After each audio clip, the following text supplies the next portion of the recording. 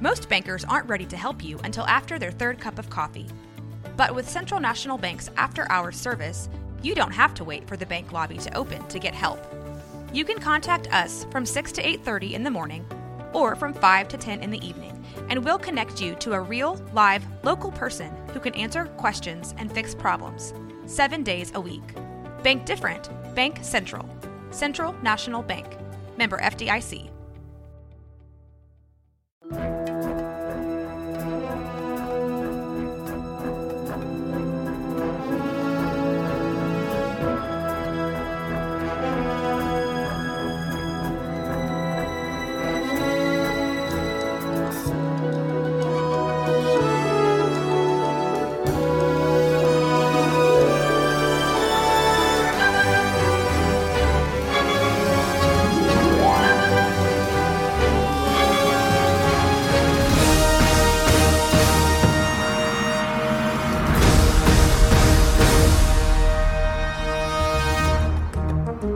Welcome to the Long Box Podcast, presented by Plus Waco Comics and Rogue Media Network.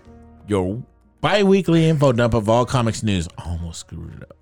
Darkseid is. Oh, there's the finisher. There's the finisher, bro. So we did the other one last time for Darkseid, and then the new one that Tom King, yeah, he came up with it. Darkseid is Mitch Gerards. Yeah, it's just like Darkseid is, and then ellipses, because it's whatever you want it to be. Darkseid is everything. I think it was. I saw an interview with him. He was like trying to get explained, like, because he was writing Mr. Miracle. Mm-hmm. He was trying to get explained what Darkseid means. Yeah, and he was like, he said he finally got it after he said it a couple times. Like, Darkseid is.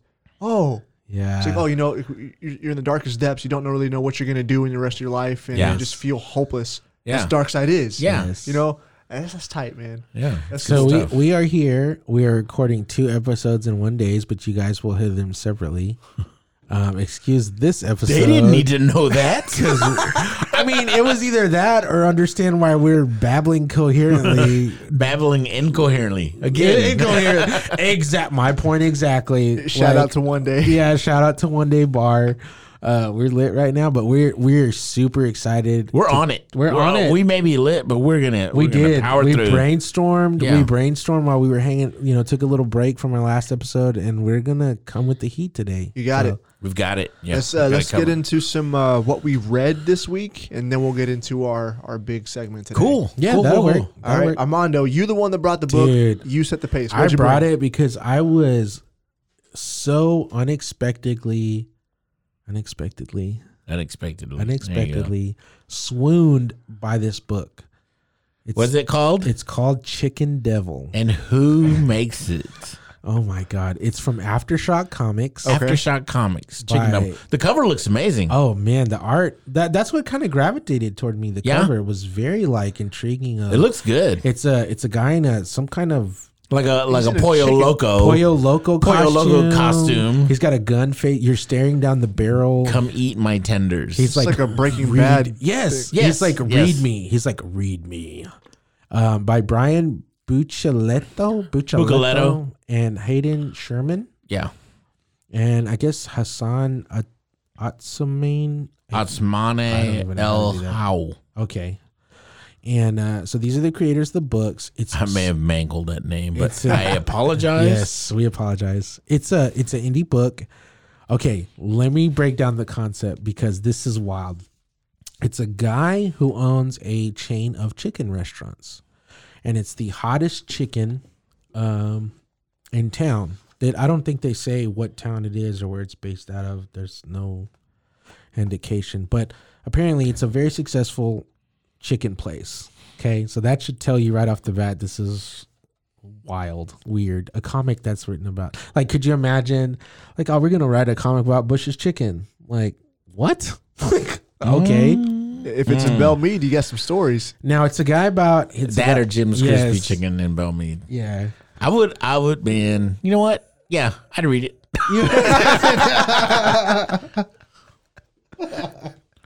So it's about this guy. He owns a chain of chicken restaurants with his partner Antonio. Right. And this guy's name is Mitch. So his business is Mitch's Chicken. Okay. And little does he know, but Antonio is actually using the restaurant as a front to smuggle drugs, heroin. Oh wow! So it starts off. The art is beautiful. It's very.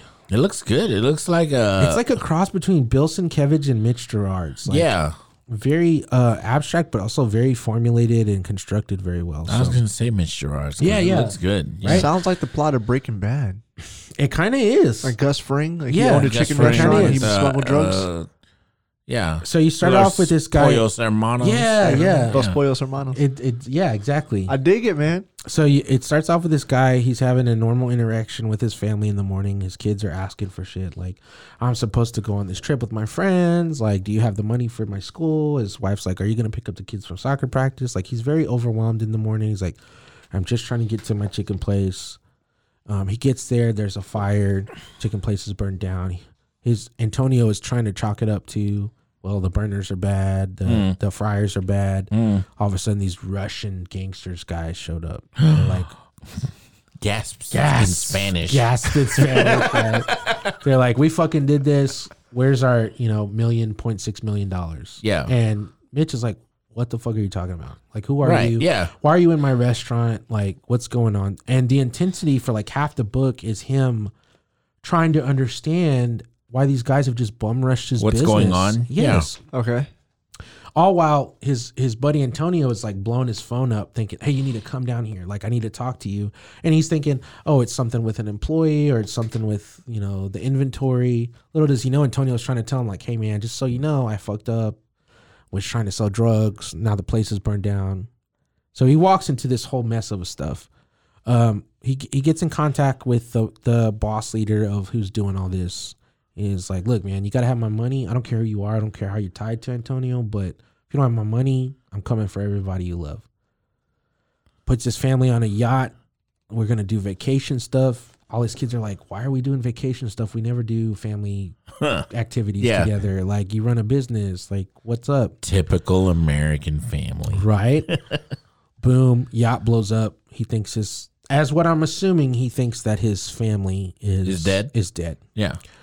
So, but he's still stuck. His mother, for some reason, this is the cool part. His mother is an integral character, but they're hiding her backstory. She's in jail for some reason. Okay. And he goes to her for advice. Like, what do? I've got these people after me. You've been involved in crazy shit. What is the next step? See, I love scenes like that whenever they have to go to the person that's locked up and get advice. It's like, he's talking to his mother and she can't say too much because that's dumb, Joey. I like That's it. dumb. Listen. If I have to go to somebody who's locked up for advice, clearly I'm not in the right headspace because they got locked up. They got caught. Dude. Whatever they were doing, they did not do it well. Wait. So did you watch The Wire? Wait. So why you say that, Danny? Apparently his mom is awaiting trial because he's like in the story, he's like, what did you do? I know you stabbed those 4. And she's like, what are you talking about? I didn't do anything. She's like, what the fuck are you talking about? Yeah. This didn't happen. Like, she's still on trial. So she's a character in the story, but we don't know how she's involved yet. So anyway, the last scene, fast forward to the last scene of the book. He's like, his buddy Antonio's like, look, I got everything that can make this better. Okay. I know your family's died in this boat crash. Like, but I can fix it. And this was a hoe move. He tells him, go to the locker at whatever store and open locker number 4C or whatever, and you'll find what you need to make this all better. He opens it up. It's the heroin. So while he's telling him, like, hey, man, I know something that can fix this. Like, I know your family's dead. Also, I kind of stole the heroin. So, like, what the fuck, bro? Yeah, like, the guy stole the heroin that the cartel wanted. Yeah. And so it's like triggered this chain of events. So now this guy comes in wherever he's at and is like, what are you doing? He's like, that's a lot of smack, has a gun in his face. Guy slips on some heroin, blasts his own face off. Like, now. Oh, wow. Now Mitch is like, fuck, what do I do? I've never seen a dead person in my life. This guy just blew his own brains out. Like, do I fix him? Do I call the cops? I'm involved in shit? And that's where it ends. So it's pretty good. But I'd also like to point out, I feel like this is very Danny. We talked about it on our break. I was like, Danny's in like the first few pages of this comic. So there's a part where Mitch gets held up by one of these Russian guys, right? And the guys, they break in and they're like, oh, wait, let me find it. It's like, oh, yeah, you mess with the wrong guys. And these guys are stupid, right? Like, they don't know what the fuck they're talking about. I'm loving it already. Yes. He goes... He goes, the guy is like, Thomas Korvecki, remember my name. It's the last thing you're going to see before I kill you. And then Mitch goes, tight. Are you going to write it down and show me? I'm seriously asking, like, how is your name going to be the last thing I see? He's just like, and I instantly thought, like, that's fucking Danny. Like, this motherfucker would have a gun to his head and still be a sarcastic asshole. Like, Yep. Oh my God. I was like, but yeah, so it's a great read. I'm very excited where this is going to go. I mean, I was not expecting this. I'm going to pick it up. I thought you were joking when you brought this shit no, out. when I ordered this, cool. I got this from Comic Kingdom of Canada. Shout out. I normally get a lot of my new releases from there just because you can pre-order from their site and you're guaranteed to have the book. They put it in your pool. You pay for it. You get it in the mail. It's a little bit later than like a new issue. But sometimes when I go into Bankston's, they don't have it because they're out. Because they sell out. It out. So sometimes the stories that I think might be hot because whether they're collector's items or whether they're going to be a good story, I just order it from them. So nice. Like a lot of indie books. Bankston's, they do a great job, but they only order like maybe a handful. Yeah, because you want to. I don't want to speculate. And I know Bankston doesn't want to speculate. But they really, only carry what they think they can sell. So if a book looks wild, like an independent book, they might be able to only sell 3 to 5 issues. Right. So they'll only order 3 to 5 copies of that issue. Right. If it looks like it's going to be gangbusters, they'll order 20. Like I remember when Jupiter's Legacy came out. The first issue was they clearly had like 30 copies of that first issue. But then as you started reading it, it started to dwindle down to like 10 copies per issue. Yeah. So this was a fun read. I recommend it for anyone who can get their hands on it. I think it's been out for a week while. They might even have issue 2 out now, which I got to go check out. But I'm definitely putting this on my pull list and it's fun. Yeah. I mean, if we're splitting hairs here, how is that the last thing I see? Yeah, your name, right. This motherfucker wears a shirt with his name on it. Yeah, how is that going to be possible? Murdered. It's fucking cool. I love it. Danny, what'd you read? I picked up Fight Girls number 4. Nice. What's happening with that? Oh my God! I've been picking them up, but I haven't been reading them. You haven't been reading them? No, because I've been like you tell it's so cool. Yeah, and like, I've been picking up a part of like my pull, but I haven't been like opening it up. Oh, what you got, man? What happened? Well, okay, so the first 3 issues. How many girls are we down to now? We are in issue 4. We're down to 2 girls. What? Oh, shit, down that fast. I'm telling you, it goes quick. It's a 6-issue series, right? It's 5 issues. Whoa. 5 issues. Okay, that's quick. Yeah, that's quick. Right. That's quick. Yeah. So, Fight Girl issue 4, they're down to 2 girls. Issue 3 really took a twist because what started out as 2 protagonists fighting against each other. One was kind of shielded in secret, like you didn't know.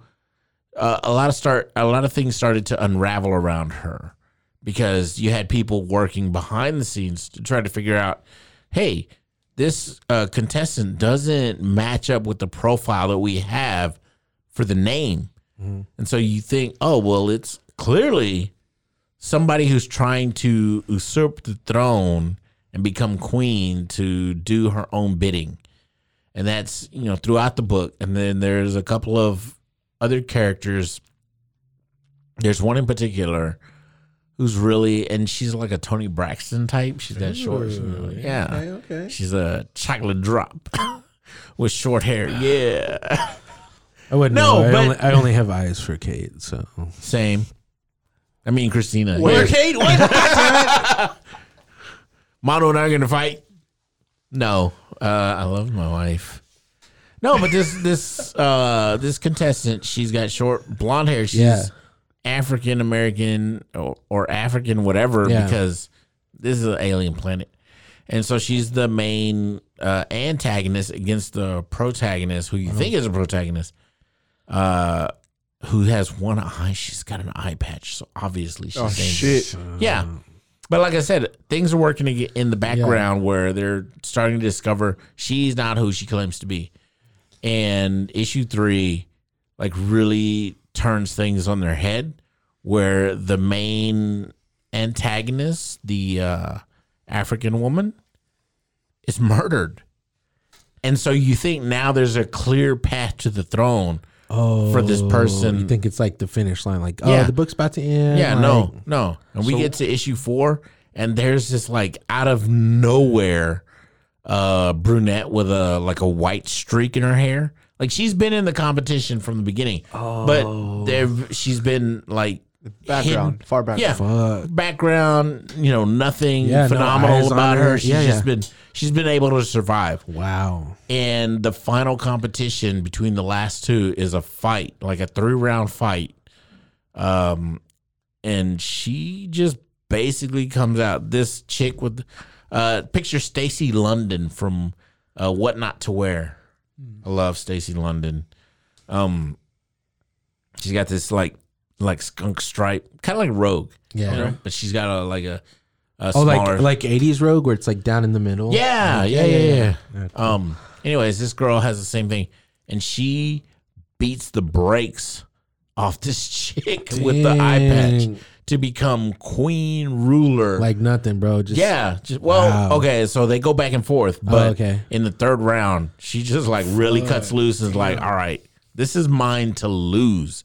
Not even mine to win. I've already got it in the bag. I don't care if we split the first 2 rounds. Shit. It's mine to lose because I know you put the money on the table. I'm taking it. So now the final issue is going to be massive, right? The final issue has to be massive because it's this woman who's been working against the government or whatever, the monarchy that's set in stone, trying to take over it.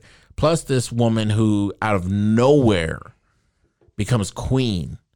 And that's how issue 4 ends. She's just crowned queen. And they can't abide because there's another person who actually sent the woman in the eye patch into the competition. You find that out in issue 4. He sent her into the competition. She's like a ringer. Yes. She's their ringer. Fuck. Damn. And she loses. Damn. So was that so the girl that was sent in, was that organization were they trying to control the whole thing from the get-go, or we're gonna find out in issue 5? It's all gonna be revealed. Yeah, because now I'm thinking if that organization might have been setting this up from the get-go, from the very beginning. Because it wasn't revealed, it wasn't revealed right, why they're put on the island or anything. Or so the queen, the sitting queen at the time in issue 1, finds out, quote unquote, that she can't have kids, meaning she can't continue the lineage of rulership. So she must abdicate her throne. She must leave. Got it. And so now they hold a competition with 10 contestants from the different regions. I guess if you would consider Waco the kingdom, the 10 surrounding counties and townships and cities, you would take one competitor from Robinson, one competitor from Hewitt, one competitor from Woodway, one competitor from Belmead, which I'd be scared because I know that Belmead character would carry pocket sand and just be blinding motherfuckers. Motherfuckers would not care, bro. Right? Anything to get ahead. Carry a razor blade in their mouth. Bro. Here, I brought you this Christie burger. I know I've been saving it for me, but take a bite. There's fucking razor blades and shit. Broken glass, shattered glass. Just like in the real burgers. Right? For real. Just like in the real burgers. Yeah. Christie Burgers, now with 50% more shattered glass. We love Christie's Burgers here. They're really good. Do not take what we're saying literally. So anyway, so... Oh my so God! It ends on that cliffhanger of that one becoming queen. You thought it was going towards the chick with the eye patch, Damn. No, it like totally turns on. That's her. crazy. That's yeah. tight. So now I'm like waiting for issue 5. Just like, oh, what's gonna happen? Is Frank Cho? Is he keeping his same energy throughout the book? Oh man, Yeah. yeah. So usually an artist will decline in the middle of a run or something, and you'll see like, oh, well, he's being lazy in this, or that they like put a couple of pages really quick, like they might have had a deadline or something. No. Frank Cho's energy throughout this whole book has been the same. Like he's really, nice. I don't want to say it's the book of his lifetime because I really think that book was Mighty Avengers. Oh yeah, but he's having so much fun with this right now. Dude, that's awesome. Yeah, that's awesome. Yeah, you can tell that he's having a lot of fun with it. Nice. Are any of those issues supersized, or are they all the standard? They're 22, all 24? the standard 22 issues. Nice, and that's from AWA Studios. Nice. Oh, nice. So you can hit up your. Man, they've been putting out some good books. They got a lot of good creators. There's one book that I've read from them. Not All Robots. I think I told you, I mentioned it before on the podcast. I think it's like 2 or 3 issues out now. Probably. I need to check it out. But yeah, I mean, they've been making some really good books. Yeah, nice, man. But I actually only read one book. What'd you read? Ours. Oh!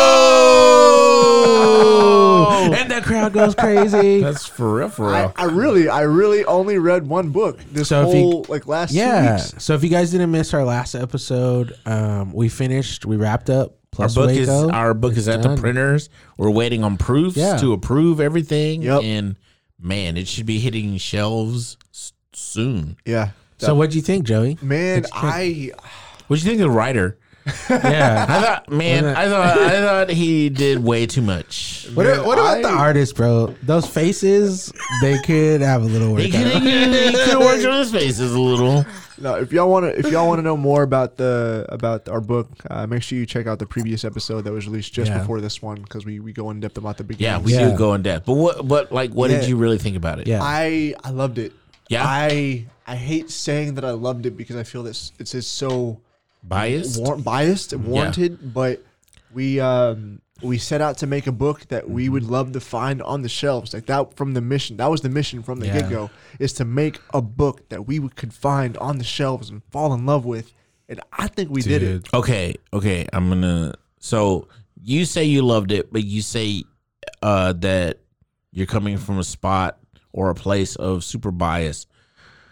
But I think that you're vindicated in saying that, because while you did write the original story, we all looked at it absolutely and were able to make it really work. Absolutely. Able to make it sing, It's not coming from a place of you, hey guys, I finished this book, what do y'all think? And then we're like, oh, here's some small edits. Yeah, no. You literally came to us with a story and we all said, dude, let's make this epic. Let's make this epic. Let's make it better. It's good, but it could be better. Yes. Yeah. So let's do that. And then the final product is what we all, like, all of our input. So in our eyes, it should be perfect. Right. It should be. It should be. You should be. This is great. This is fun. That's the thing. Yes. Danny has said a comment on our chat whenever we were right before we sent the printer. It's like, what else do we need? And I was like, I don't know. Maybe we can just sit on it for a day or two. He's like, do you want it? How can you want it more perfect? You said more perfect. Yeah. Yeah. Like, quote unquote. Right. I don't know. That hits because you did all the steps, bro. Yeah. You did all the steps twice over. We checked ourselves twice over.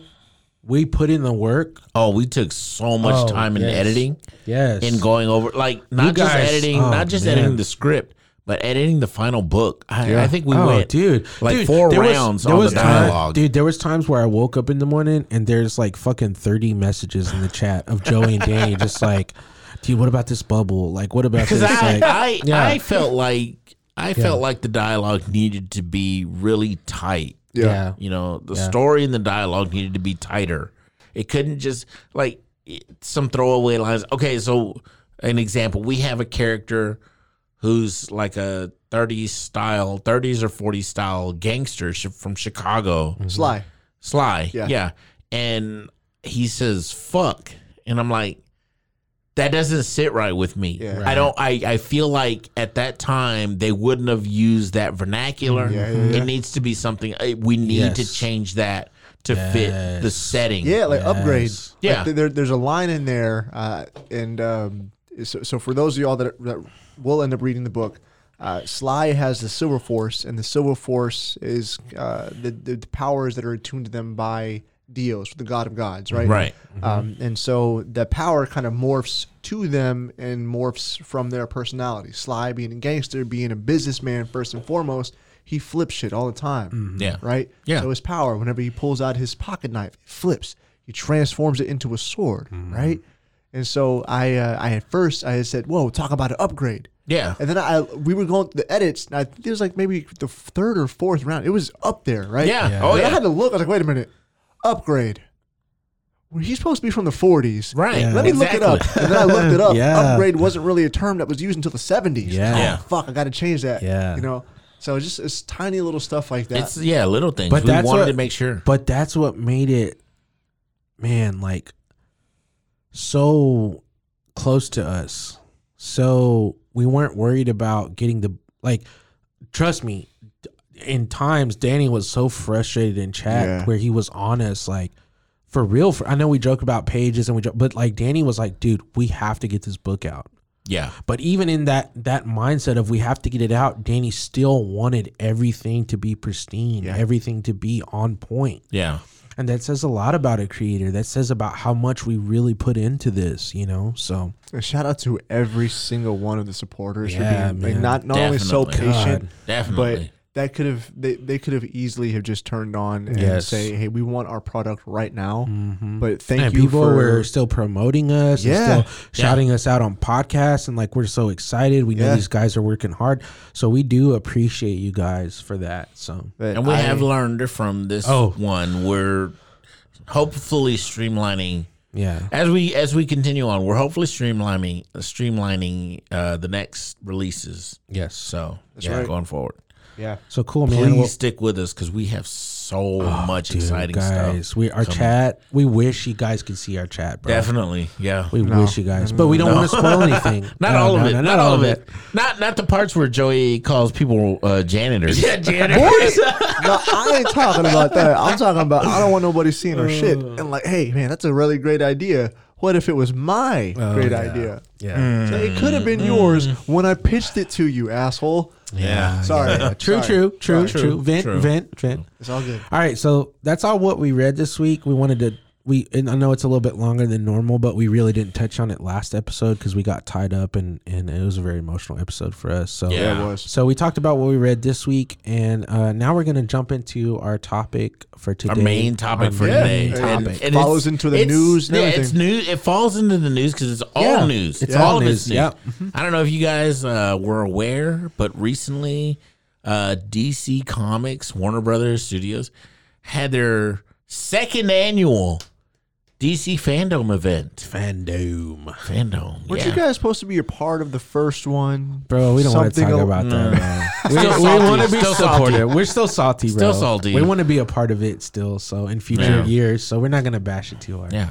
But It's this a good year- event. It's a good event. It is a really good event. So I think last year's was vastly different from this year's. Yes. So what is, if you could put it in a sentence, what is DC Fandom? is it a So- Comic-Con or So what DC is it? Fandom was created over COVID.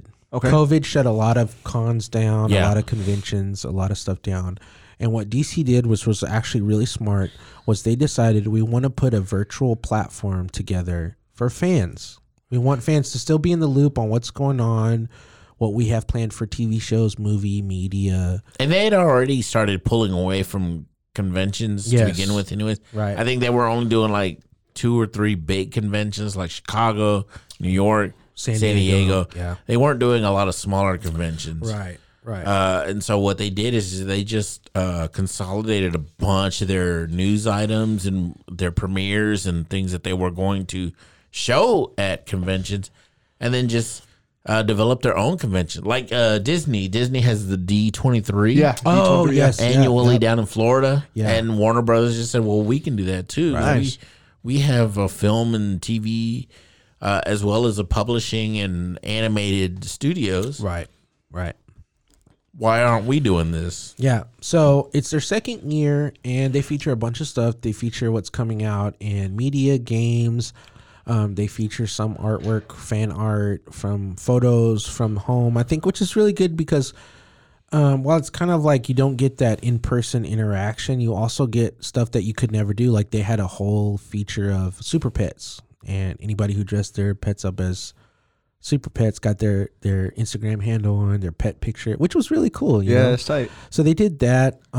This year they went a little bit bigger. They started expanding across states. In Dallas, Texas, at the art museum there, they had Jim Lee at the AT&T Center. Wait, not the art center, okay. the AT&T Center. Yeah. Jim Lee was actually did a bunch of pinups designs of characters: Batman, Poison Ivy, Cyborg, all the Justice League.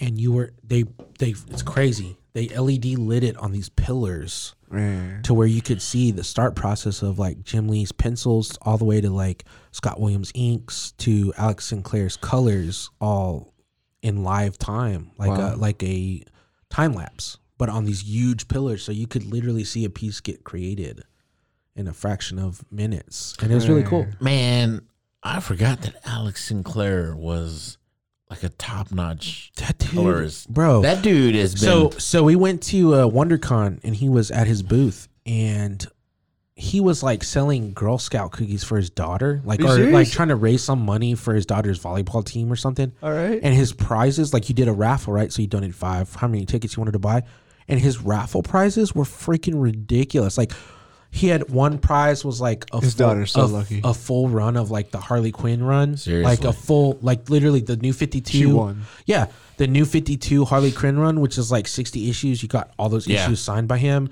You got exclusive. The top prize was like an original DK3 original art.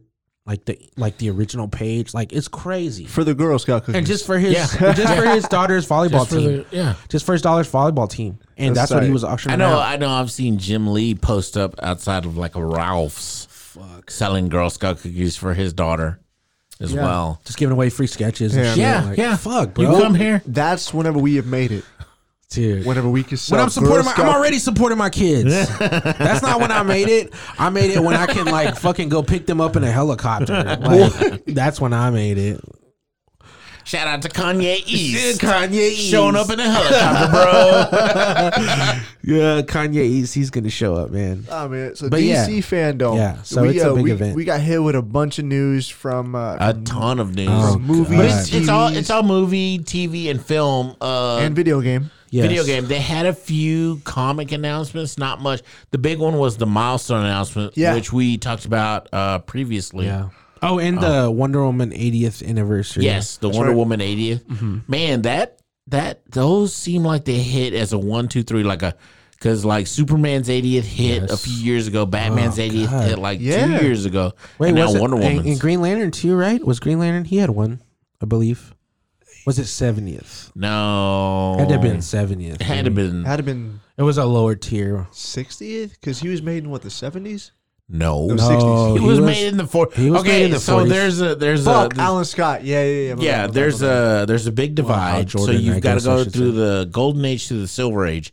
Alan Scott, the first Green Lantern, and then the Silver Age, Hal Jordan, the second Green Lantern. Mm-hmm. Alan Scott was like what, 42? 42, something like it. Yeah. So they had a lot of mysticism in the origins. In the origins. It wasn't sci-fi. That was wild. In the origins of the DC universe, they had a lot of mysticism in the origins. Because he wasn't really sci-fi. He had this like big purple cloak. Yeah. But in the 60s, that's when they brought sci-fi, the sci-fi element into like the Flash and Green Lantern and all the characters moving forward. Yeah. So he might have had one. But the big ones like you said, Danny, were Superman, Batman, and Wonder Woman, the Trinity. The big three. Yeah. Trinity, bro. She had her 80th. And fucking Wonder Woman's a badass, bro. Like Kate, that's like when we got together. Like she has a massive Wonder Woman collection, and I've never dived into crazy. Wonder Woman. It's crazy to think you gotta about. think about it. Wonder Woman was probably the first primary female character that wasn't sexualized to be a great character. Wasn't she? She was. I mean, granted, she was, but it was in a different. It was a different. completely Let me put it different into manner. perspective No, because a different manner. Yes, because Greek mythology is always tied to sex. Yeah. But in her case, she was an empowered sexual icon. Yeah. So it wasn't like she was used as a throwaway towel. She was literally like, she was the one who would. I don't know if we can say this. I mean, I'm pegging. sure. Joey looks so confused. He's like, what is pegging? No. Fuck, you did say that. Okay. Urban Dictionary, Joey. You youngin, you young sprout, spring chicken. Like She wore the pants. Like at some point, you're gonna want your prostate massage. Yes. Oh my fucking god. podcast that we Are we this on turned into Andrew the public G's affairs podcast? super fast, Right? Are we on Andrew G's podcast? I just need to know. I know. No, I feel like he's gonna come in like Chris Hansen, like fucking Andrew G. Like Andrew going to show up. Like, welcome to the public fair. Why don't you have a seat right there? No, but Wonder Woman was a super empowered, and she took matters into her own hands. Right. The only way she was sexualized was when they binded her up with her own lasso. Yeah. Which she almost always found a way to get out of. Yeah. Right. Yeah.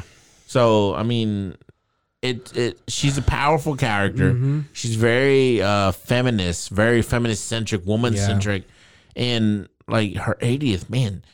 To think that a character has existed for 80 years in a male driven, a male driven industry. And that goes to think, like, look, these superheroes, Superman, Batman, Wonder Woman, we grew up with them. Yeah. Like, whether or like you or not, you were born and you heard of these names, whether it was through cartoons, through comic books, through books, through movies, television shows, and they're not even 100 years old. They're still so new. I don't know about you, bro, but Linda Carter was babe back in the day, bro. I was tuned into Wonder Woman. My mom idolized. I didn't even know, like, I didn't care about Wonder Woman, but I cared about Linda Carter. Like, she was bad, bro. Man, it's Linda Carter is still bad. She is. I don't, man. She can still get it. Yes. Oh, bro. I've got friends. I've got buddies. And like anytime Wonder Woman will the Linda Carter Wonder Woman comes across his Facebook feed, he has to share it. He has to share it. He has to post it. And like, man, yeah, I get it. Damn. I might be saying it. Adriana Padalecki. Oh, Padalecki. Yeah. She played a filmer for the 2011 TV show that never aired. Oh. Yeah. Wow. Man, she would have been good too. I think so. She played Lady J in the G.I. Joe movie. And I was like, no. Boo. That's her? No. Yeah. No. No. I'm good. Pass. But DC Fandome. That's the comic portion. So we had Wonder Woman 80th, and then the Milestone Initiative. The Milestone Initiative, which we touched on. I think we're all gonna submit. We to are that. going to submit, and we do encourage other creators. If you color. are a creator, if you're a writer, if you're an artist, if you're a penciler, an inker, a colorist, whatever, submit to the Milestone Initiative. Yes. They're taking all kinds of people of color and outliers. I feel bad saying outliers. They're not outliers. Diverse creators. Yes. Underrepresented. Underrepresented. So that includes people of color and LGBTQIA creators. What about Pumpkin Face? Is that go for it, man? Go for it. I don't know the website. I don't know. It's their season. They might be offended. I don't know the name of the website, but as of today, the 23rd, you have 21 days to apply. 21 days. When you go to the website, I don't know the name of the website. Just search in DC Milestone Initiative application, and when you find it, there is a clock on it. Yeah. And when I saw that clock on there, I'm like, oh, shit. Dang.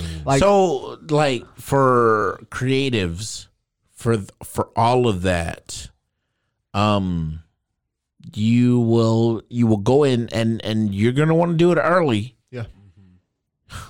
By the time this airs, you'll have 2 weeks. Yeah.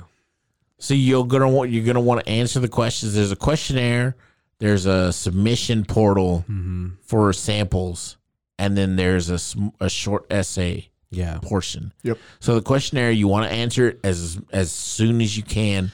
The submission portal is going to take about 2 to 3 days because they're asking you, if you're a writer, to write an 8-page sample off a prompt. Yeah. If you're an artist, penciler, inker, colorist, whatever, they're going to want a 3-page sample from you. 3-page sample that you've done. Now, don't get discouraged if you get too busy and you can't do these qualifications.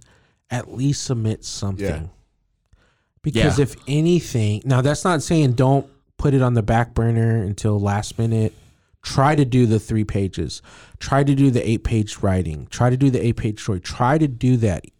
But if you can't, submit your 3-page story. Submit your 1-page sequential. Submit something that they know that you're at least willing to get your voice out there.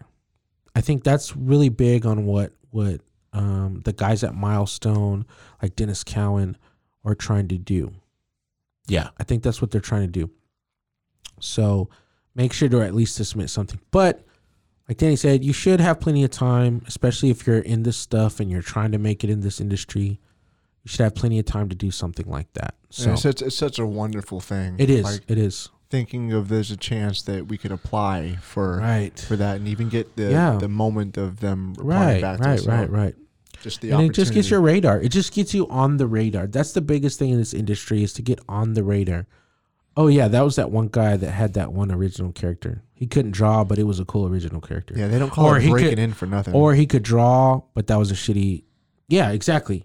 Breaking in for nothing. Like, he could draw, but he drew a stupid original character. Like, it's a dumb concept, but he can draw. He has technique. He can. So the website is warnermediaaccess.submittable.com. It's a mouthful. Legit. Nice. But just search Milestone Initiative, and it'll bring you to the portal, and you'll create a login, a user login, password, blah blah blah.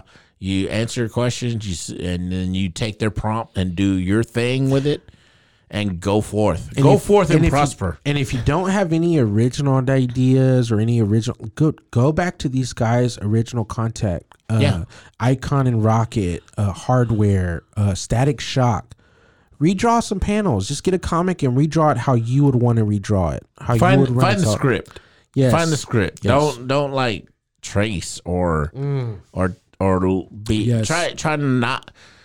I find this so hard to do. Try not to be influenced by emulate. Like if it's a book that already exists, try not to be influenced by that book. If you guys are looking for scripts, head over to freescriptsonline.org. Yeah. And right there, they have a sequential section, and you can find scripts from people like Scott Snyder, from Brian Michael Bendis.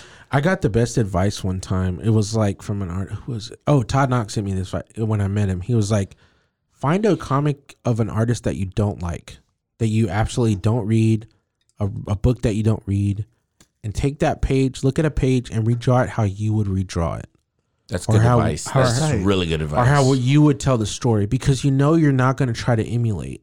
I love Jim Lee. I love Travis Charest. I love Carrie Nord. That's really good advice. And if I look at Carrie Nord's work, or Ron Garney. Carrie Nord, super underrated. Ron Garney, super underrated. Super underrated. And I love them. And if I look at them book, I'm gonna want to emulate them because I respect them so much. Yeah. Oh yeah. So, but if I take a book of an artist that I don't even read, I don't even look at, I'm not gonna be focused on the art. I'm gonna be focused on what do I want to do on the paper. So do that. That might help you break into that sequential mode, or break into that area of the unknown that you're not used to. For sure. Yeah, definitely. So anyway, so the comic portion, Milestone, 80th Wonder Woman. What's the fun stuff? The fun news that you guys are excited fun about? news. Oh, let's dive in. Let's dive on in. So before we hop into that, if you're applying, good luck, because so are we. Yeah. And we're bringing that heat, so you better too. Bring it. Now for the fun stuff. Man, there was so much. There's so much. They released a plethora of movie trailers / behind the scenes. I think every video games, fuck, bro. I think animated series. There's a Batmobile series. Is that right? Like Dude, there is a Batmobile Cars. There's like it's like a Cars, but for DC. Yes, DC vehicles. Yeah. So you're gonna get the Batmobile. A Robin. Does Superman's shoes get a thing? Does that count? Because he just flies. No. You'll get a Robin cycle. You get a Batgirl cycle. I think who else has vehicles? Batman's. Are they anthropomorphic? Yes. So you've seen the movie Cars, right? Yes. All the vehicles are in the loot of DC Cars. DC Cars, but it's really only Gotham Cars for now. Okay. They haven't opened it up to like an invisible jet or a Superman punch machine. I think that's weird. Whatever. But then that's probably for like children and not. But that looks fun. That looks so much fun because they've got like all the Robins, and I'm so excited for the fun stuff, bro. Yeah. Oh man. Like, I love fun stuff. I don't even care anymore. Joey's in that era. Yeah. Where you're in your 20s and you just hate everything. I was in that era. Let me tell you. No, embrace it because when you come out of it, I feel like you're more enlightened. I'm not saying that Joey still hates everything. Yeah. I think I held on to my hate way too long. Oh, I did. But now I'm in the age where I'm like, you know what? It's fun. Let's go laugh at it. Let's go have fun. Because you spend too much time hating stuff, and it literally rots your body from the inside. Yeah, well, because I still do hate things. Well, to kind of rewind it, so like, but I pick and choose. Yeah. I personally think that the Gotham Cars thing, I think that's silly as shit. I do hate that. I think that's dumb. This from the Fighting Foodons. Yes, coming from supporter. What is it? Bro, what was the wrestler show? Ultimate Muscle. This coming from the guy. Ultimate Muscle. Dude, you poured you a cup of Fruit Loops. You sat down your 20 you watched that show. Now come from it from a kid who maybe even like be autistic or something who just loves cars. And this show is going to be a formative point for them. Like, y'all remember the what you call it?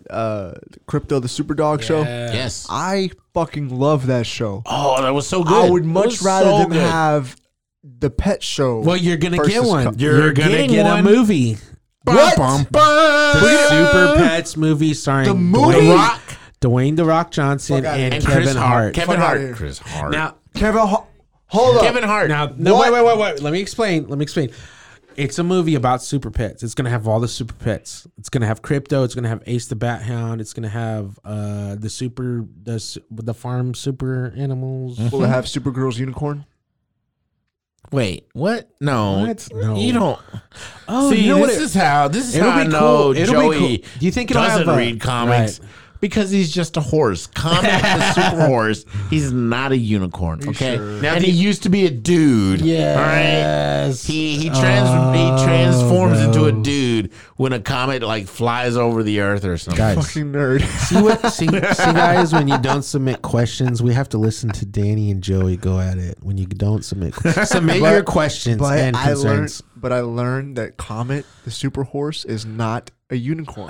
He's not a unicorn. Right. So this movie has Dwayne "The Rock" Johnson. Is it animated or is it live action? Animated. Okay. It's animated. So it's Dwayne "The Rock" Johnson, Kevin Hart, Nice. Keanu Reeves, What? John Krasinski, Fuck yeah. Kate McKinnon, Natasha Lyonne, Jamila Jamil could get it all day.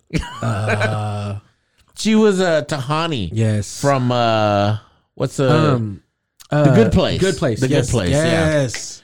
Yeah. Diego Luna, beautiful eyes. Yes. I love his eyes. Vanessa Bayer and Mark Maron. Oh What's I love Mark Maron. What's the studio that's doing it? Isn't it Warner Brothers? Is it Warner Brothers? Like they're doing the they're animation and DC. stuff? Oh yeah. Why wouldn't they? I love Mark Maron. I love his grumpy comedic attitude. You know, he's like, what's the wrestling show? Glow Girls? Is it Glow? Glow. Gorgeous Ladies of Wrestling. Oh, that's so good. So good in that. So good. Yeah.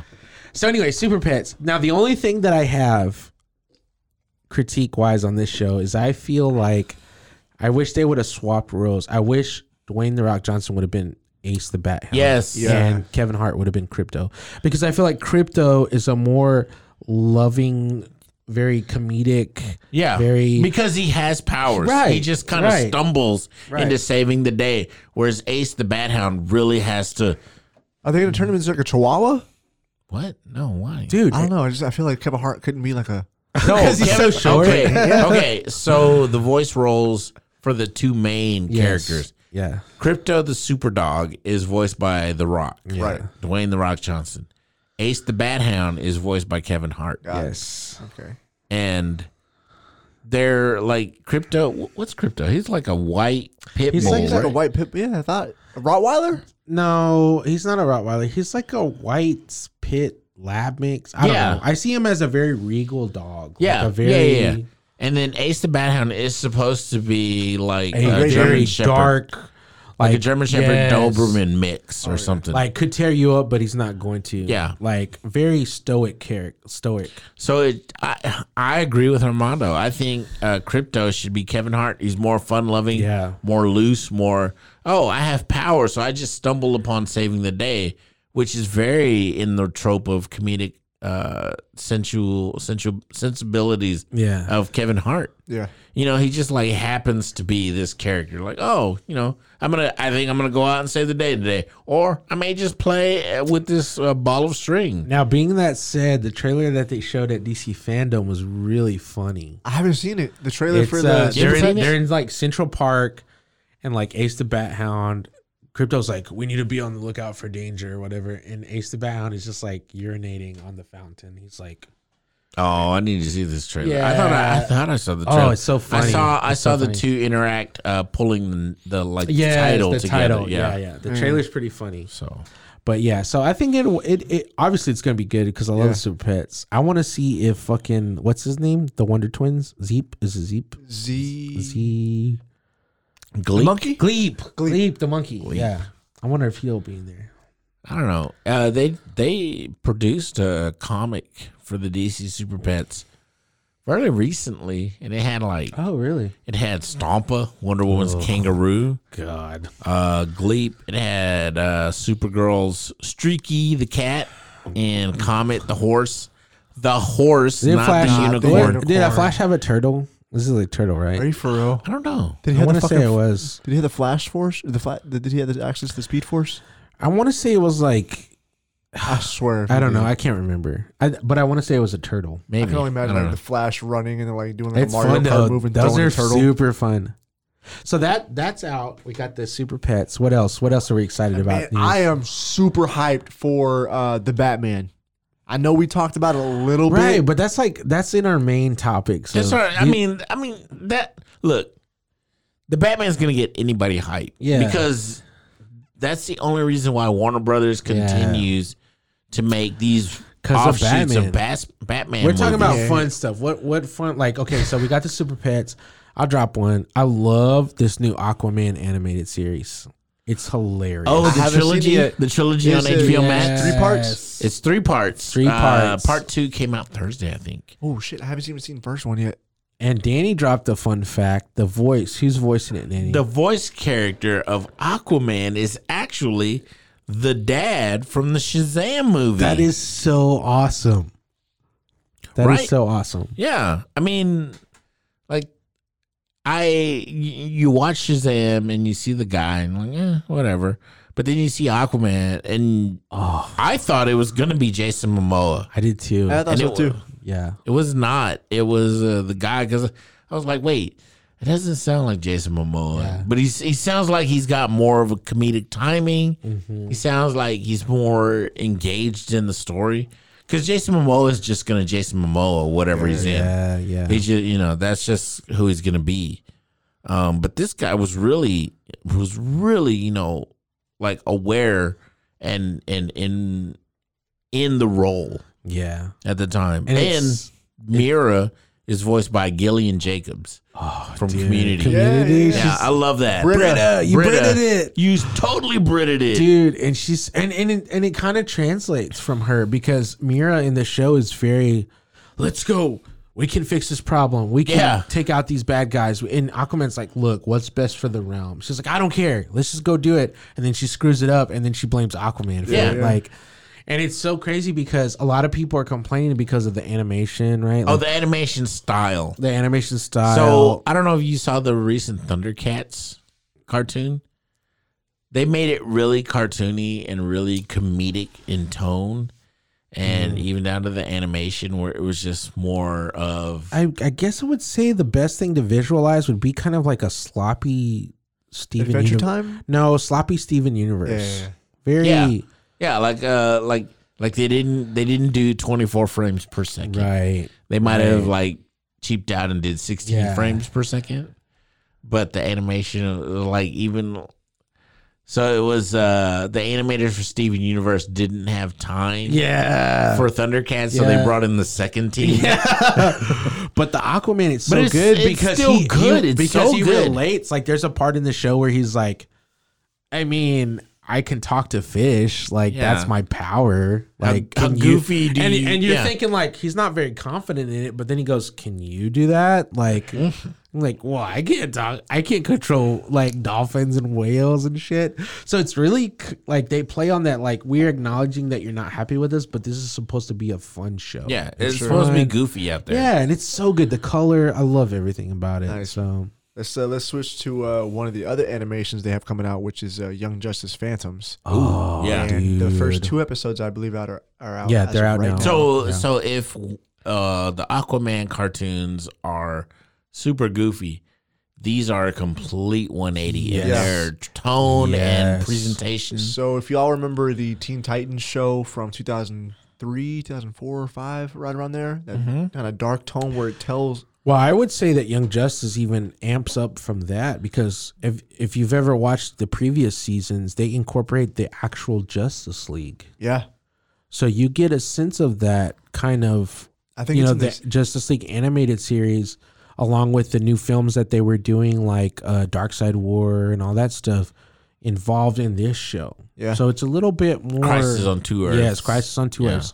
It's honestly, I think Young Justice is probably the most mature stuff, mature content they have coming out of their TV realm. I would say, too, they do touch on, like, Speedy's addiction and all that kind of things, and, like, Connor's struggle with dating and being my biggest deal was the fact that Clark Kent struggled with Connor so much. Yeah. Like in season 1. Yeah. Like dealing with the fact that he's like a clone, but he's he's like not my responsibility. Right, because Superman is normally accepting, right? Like he's normally accepting of everybody. He's a good boy, but this is new. Like this is this is a new territory for him. And then here in season 4 or 5, I can't remember which one we're at, but the one that was shown on for DC Fandome and also the one that was released on HBO Max. Yeah. Superboy and Miss Martian are getting married. It's season 4. Yeah, season 4. Yeah. So I've seen a couple of critiques about the Young Justice series in that they tend to deal with a lot of stuff that maybe the Justice League should look into. Yeah. I understand the setup and that the Justice League, I guess, is hampered by the UN, the United Nations, and so they can't really be the global protectors that they should be. Right. Yep. So they have the Young Justice sidekicks become like a covert ops team, and they're handling stuff behind the scenes and everything. But and while I love Young Justice, but after season 3, I have gotten a little tired of the bad guys seemingly always winning. They've always outsmarted the good guys because the main good guys tracking them are the sidekicks. It's Nightwing. It's like, when is the Justice League gonna step in and handle this shit? Like, exactly. Yeah, like I get the it. Justice I League get it. And even that, the Justice League gets played into a lot of these schemes that the light / the bad guys, put in motion. Like the Justice League had to go. They got brainwashed and went and attacked an alien planet.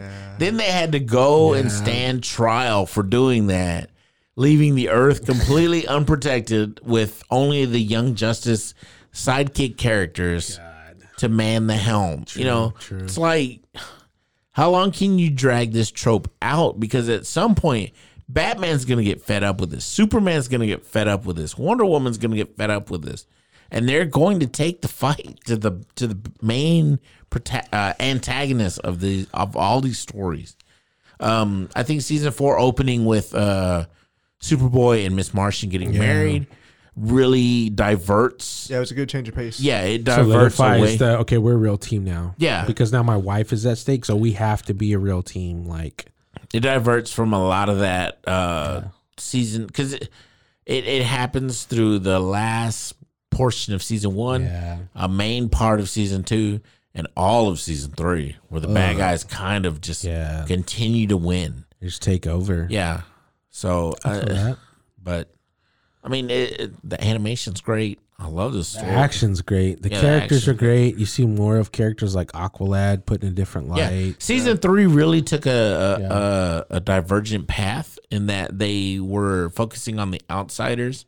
And that's not what I tuned into Young Justice for. I tuned into Young Justice for Nightwing and Superboy and Miss Martian and Kid Flash and Speedy. You know, these characters who really were the Teen Titans. Yeah. You know, I don't tune in for Geoforce or Halo or you know, those characters, those triple sidekick characters is what I refer to them as. The background characters. Yeah. Because they're like they're super sides. They're sidekicks to sidekicks. I feel that. Yeah. Last bit of fun news for me is the Suicide Squad versus kills the Justice League. Suicide Squad kills the Justice League. I have the entire Justice League. Dude, I thought it was Superman at first. Yeah, I thought so too. I thought so too. But they revealed Suicide Squad kills the Justice League. Dude, I have never been. I'm not a video. Kate's the video game person. She's got the PS4. She's got all the games, the account, all that stuff. I've never been more excited for a game than now. Like to want to get a PS5. Like. They incorporate so much of the DC universe. Like, I love the Birds of Prey. I love the second Suicide Squad movie. They get to take all those elements and then add DC characters that we love. Like, Green Lantern was in the trailer. The Penguin was in the trailer. Oh, wow. Like, everybody's incorporated into the storyline, and it's awesome. Well, that sounds amazing. Yeah. Like, they had the last part of the trailer was the Penguin, you know, because Amanda Waller puts the explosive devices. The Penguin's like, they're trying to get information from him. He's like, oh no, he's running away. And she goes, okay, I'll shock him. So she shocks him. The Penguin's like, oh, he gets shocked. And he's down, right? He's down for the count. And then Harley's like, oh no, he's still running. Like, somebody stop him. So they keep shocking him. And then finally, like, King Shark is like, he is not doing what we want him to do. Kill him. And it's like, you ruined like, it's just so fun. It's like you get to be a different perspective in the universe that is DC Comics. So it's cool. I'm excited about it. So it sounds fun. Yeah, sounds like a lot of fun. Yeah. I need somebody to make a DC game dungeon crawler like X-Men Legends, Marvel Universe versions of games. Like, are you talking about the old Super Nintendo one with Wolverine and the X-Men? No, Super Nintendo. Get out. No, it was PlayStation 2 or 3 or Xbox. It was Xbox. They were the dungeon crawlers. It was X-Men Legends. Oh, yes. X-Men Legends 1 and 2. That was awesome, dude. Yes, okay, I got you. Yeah. That's what led to the sequel. That was the Apocalypse one, right? Yes. Yes. Okay, I got you. That's what led into the whole format of the Marvel Ultimate Alliance. Marvel Ultimate Alliance. Man. Yes. Oh, shit. That would be cool. Yes, I need somebody to make a Justice League or just a DC Universe version of that. I loved Ultimate Alliance so much because the different combinations of characters you can have, like powered them up. Yeah. In different, man. And you could, if you put certain teams together, like certain characters, you get XP points for being a team. So like if you had all the Fantastic Four, or the Defenders, all the elemental characters. You had like there's a one with Storm, Iceman, the Human Torch. I can't remember who the fourth one was. But the Thing. I'm just kidding. It's like a throwaway. No, not throwaway, but just like the Sandman. Probably, yeah. Was it? I think it might have been Sandman. Sandman was part of the Avengers. He was in the game. Yeah. Sandman was part of the Avengers. Man. At a certain point, yeah. I mean, that was a in case great you wanted game to bring series. up It was. that X-Men versus Avengers. But you're bullshit. right. I have not been excited for a superheroic Yeah, video game in it's a fun. long time. It's pretty Yeah. fun, and It's fun. I'm really looking forward to that one because I think they put out test footage like They did. What, two, They put 2 test years footage. ago. They Yeah. did that. See, and that just shows you how much fun video games can be. Yeah. They also released like a trailer for Gotham Knights. Yes. Whoa. What? Oh, dude. This is new to me. Hold on. Break it down, Gotham bro. Knights is getting a video game. Gotham Knights. It's not yeah. what you think, though. It's wait, not what you think. wait. What do you think it is, Let's Joey? see. Yes, let's do that. Gotham Knights. What do you think it is? Uh, As a writer, As a what would you writer, think a Gotham Knights video game A is? creative. an anthology series based on the crime that goes on in Gotham, So a Batman story, bro. So- come followed on. by Jim Gordon. I don't know.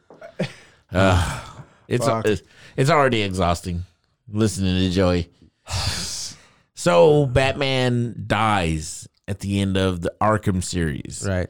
and he alerts his wards, which are Nightwing, Who Batgirl, Scarecrow kills him? Red Right? Hood, and Damian Robin. So now you are playing as these characters, finishing a storyline from Batman's perspective. Yeah, Is this the wrap up of the Arkham Knights? Of the Arkham probably. City? Yeah, probably it's Sure. gonna be wrapped up. Wow. Sure, why not? So you're these wards, right? Like you're Robin, you're Dick Grayson, Red who else? Hood. Red Hood, Batgirl. Batgirl. It's only those Damian. 4. Yeah. I'm sure there'll be like other unlockable stuff, but you're having to finish this storyline with those characters. And you can do co-op play. Yeah. Yeah, Yeah. man, So like someone could be Batgirl, someone could be Nightwing, and that's cool. they run into the same building, and you see like the screens, like they're attacking individual characters. But then like say one's on the second floor, one's on the first floor.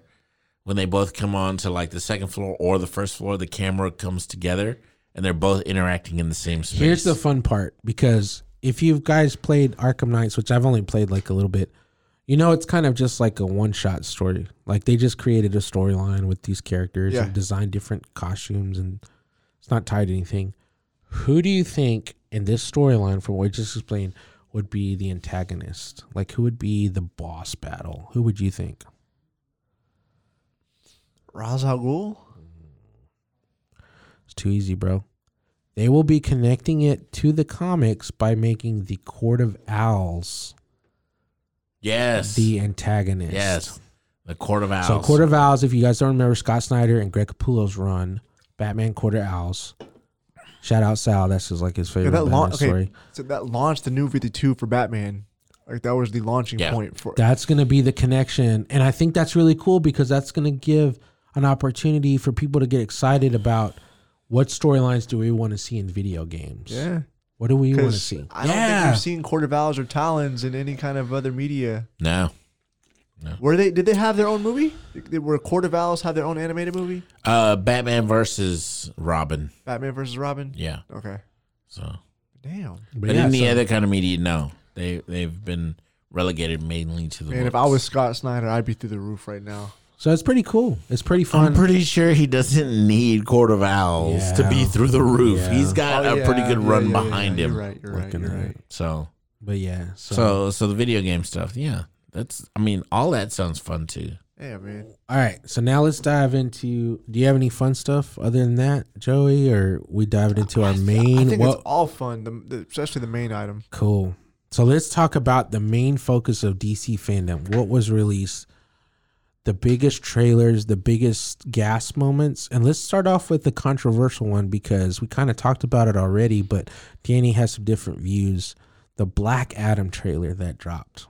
So, Joey's excited. I'm excited. Danny has some Unnecessary. thoughts. Unnecessary. There's Danny with the mood killer again. See, Like, I'm excited that we actually got to see something from this movie because they announced it so long ago and we went so long without having any kind of announcement. And it was strange because they're like, yeah, The Rock is going to be Black Adam without anything else attached to it. We don't have a script. We don't have a story. We don't have characterization, but we have The Rock. It sounds like a pile of shit. And I'm not saying that all willy-nilly because Warner Brothers is known Danny for has a good producing point. piles of shit. Danny has a good point. Here's my take, and then I think it'll give you perspective of what Danny's talking about. Because when I saw it, I was very excited because I kind of had thoughts of a League of, like a Legion of or Doom something. kind of vibe. Like this is going to be the turning point of where we see an evil team of villains like a legitimate, right, legitimate team of supervillains. But Danny did make a good point, which was The Rock is always the good guy. right. It doesn't matter what he's in. He could be the anti-hero, but he's always the good guy at the end of the day. Right. Which completely combats what Black Adam was founded on, was his foundation. In the beginning, like, and you've seen it with a couple of tweets from The Rock. Oh, Black Adam would murder Superman or whatever he said. And someone said, what would Shazam do against Black Adam? And The Rock is like, not a fucking thing. Like, come on. Shazam is your equal in every measure. Right. And he would find a way to beat you because the gods that Shazam has, not even the gods, Shazam is the good guy. You're the bad guy. Right. And if you can't understand that you're the bad guy, then your story isn't going to make any fucking sense. Right. If you think Superman can't, because he goes on to say, the main weakness Superman has is magic. No, it's a weakness. His main weakness is still that shitty ass rock. It's still that fucking rock. But yeah, he has a weakness against magic, but it's not to the point where it would kill him. Like, he can hold his own. He's weak against it. Like magic spells will still work against him. But Black Adam doesn't do magic spells. His power is magical, but he would still be able to go toe to toe with Superman. I'm not saying he'd beat Superman. Superman is on a scale that doesn't fucking equate, And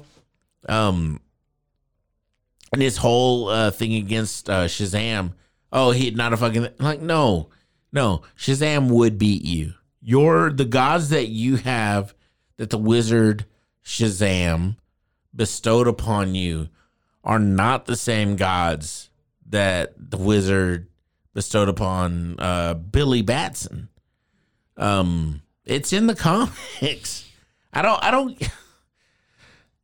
but the Rock's ego. They don't read the comics though. I know they don't read the comics, but it's the Rock's ego. Yeah. And this is coming from a Rock stan. I love The Rock. When he was on the WWE, I pulled for The Rock day in and day 24/7, 365. I was all Rock. Fuck Stone Cold Steve Austin. Fuck D-Generation X. All them lames couldn't do anything without The Rock. The Rock was the catalyst, He led the Nation of Domination, but when he went out on his own, man, The Rock was it. The Rock was the dude. All right, answer me this though. All right, so The Rock is the man, but I am with you. I don't think he is the man for Black Adam. He's not. Who would you have had in his place? Ooh, for Black Adam? For Black Adam, yes, sir. If he were younger, Oded Fair. Oded Fair would have worked. I'm not familiar. Who's he with? Or who's he from? So you got to go into like some shows. Would have been good. Let me see. There's a show called what's it called?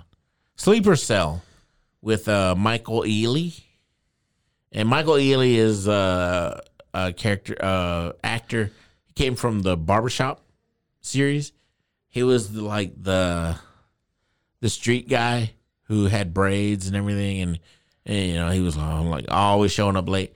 But it was because he was working to be something better than he was, and no one understood that because he didn't making moves in silence. He was just trying to better himself without having to promote it everywhere. Mm. But he and Oded Fair starred in Sleeper Cell on Showtime, which was right after the 9/11 attacks when there were a lot of terrorist when there were purported to be a lot of terrorist cells. And so Oded Fehr was the guy who was leading a lot of these things. And Michael Ealy was an undercover agent for the CIA or the NSA or something who went to try to uncover all of this stuff so that he could bring them to justice. But he falls in, I think, a little too deep. I think it only lasted one season, but it was really good. Anyways, he and he voices Dr. Fate on the Justice League Unlimited series. Yeah, all right. Yeah, like if you saw him, I think he'd be perfect as a younger man. But he's older now. Yeah, I think Warner Brothers made a bad decision with The Rock. Yeah, I do like The Rock, but just because his physique and everything. Yeah, not for that, bro. I would have chosen Arnold Vosloo. I can see that. Yeah, I can see that. But so, in my opinion, Arnold Vosloo, like if you're going to go for Arnold Vosloo, you might as well just get The Rock.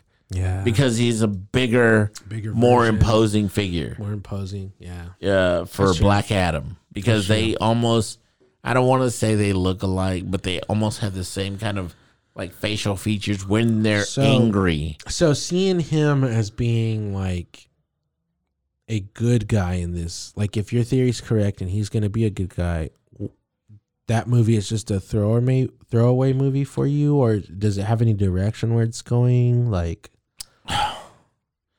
I don't want to say it's a throwaway movie because obviously they're putting in a lot of work. Yeah. They're putting in a lot of backstory, and one of the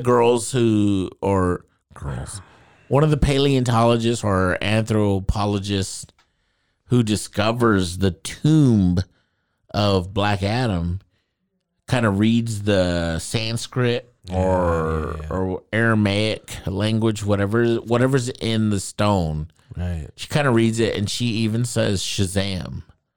Like it gets cut off halfway, but the lightning strikes, and you know exactly what it is, and it's the release of Black Adam. Dang. He's been entombed, I guess, in this prison for 5,000 years, and now he's released upon Earth and ready to go, I guess, take over again. I don't know. That's I can kind of see where you're coming from because he's kind of just dropped in. Like, there's no, like, I mean, there was kind of a mention of him in the Shazam film, kind of like, oh, I had a previous champion that did. Yeah, my previous champion, and he turned. Right. But it wasn't really a set of like, okay, when he was your previous champion, what did he do? Yeah. It was just kind of like, oh, he didn't work out. Right, yeah. So now that you're dropping him into this universe, how are you going to drop him in and make him grounded?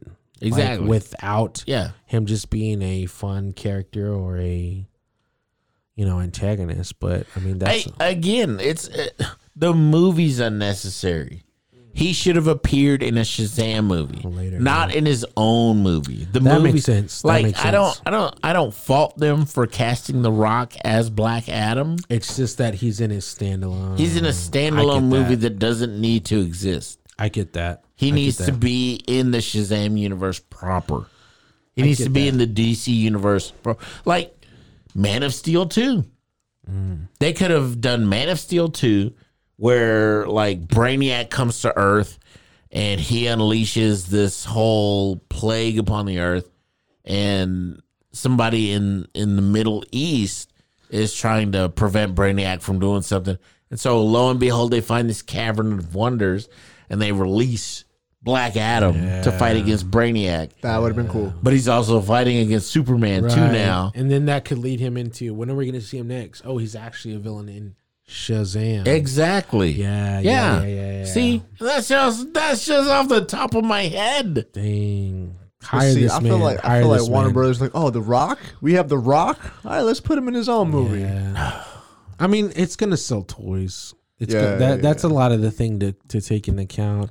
And also diving into movies, I'm really excited about the Aquaman, the second one. The second Aquaman because I hated the first one. I hated him in Justice League. No, you didn't like the octopus playing drums? Oh my God. Bro. So I feel like with this movie, what I saw, they took some time to reflect, and they're going to say, okay, let's not make a Jason Momoa movie. Let's make an Aquaman movie. Black Manta has a completely revamped He looks classic costume. Yeah. It looks fucking He dope. looks like he's straight out of the comic. Yeah. It looks fucking dope. Yeah. Aquaman is getting a a whole new perspective on the world of Atlantis. So I think it's gonna be more of like, okay, we loved our first Aquaman, but let's try to make it more comic related. Because if you break Aquaman down, we talked about this earlier, he's a silly character. Yeah. He talks to fish. I mean, he rides around in the ocean. On land, I guess he can fight. I don't know. Rides around in the ocean. Like, what do you do down there? Y'all remember that one little Family Guy bit whenever there was like somebody getting attacked on the beach? He's like in the water. You better stop that. You better stop that. Like, that's kind You of better not do that over here. You know, it's so I think they're really diving into the more regal aspect of Aquaman. More. So I'm excited for that one. That's cool, man. Yeah. I really hope Yeah. I really hope it's a good movie because I was with you. I did not like the first one. It was. What's wrong with both of you? You liked it? That first movie was fun. It was no. I'm not saying it wasn't fun. No, it had its very stupid parts, but it was fun. It was a Jason Momoa movie. Exactly. And I can't get that out of it. So that's the thing where you and I differ. I knew it was a Jason Momoa movie. That's the difference. It was just gonna be a dude bro movie. Me and you were hoping it was gonna be Aquaman. Yeah. Danny Nah. was like, I'm already hip to this. I thought I was going to see Arthur Curry instead because of I knew that casting Jason Momoa was wrong from the beginning. Yeah. Yep. was all Aquaman hype. should have been like Timothy Oliphant or something. Oh yeah. But no, It did it for me. Who's- It did it for me in the Justice League, the Snyder cut, Nah. where he's like, he's the protector of Atlantis. He's the ocean. He knows his place. He's walking off the pier and he just chunks a whiskey bottle into the water. So dumb.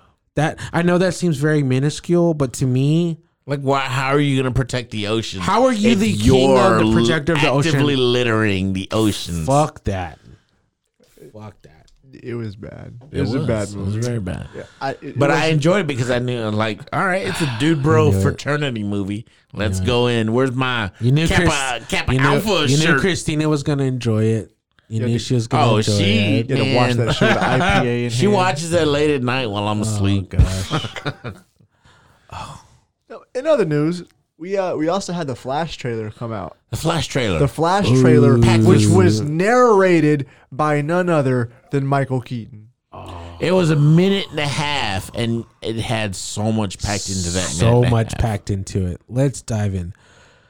First of all, can we talk about how the costume has made enormous advances? I'm so I love that captivated. costume. I'm so I captivated don't by look. it. The new one with the gold boots Yes, and all with that. the I love it. I love it. I don't.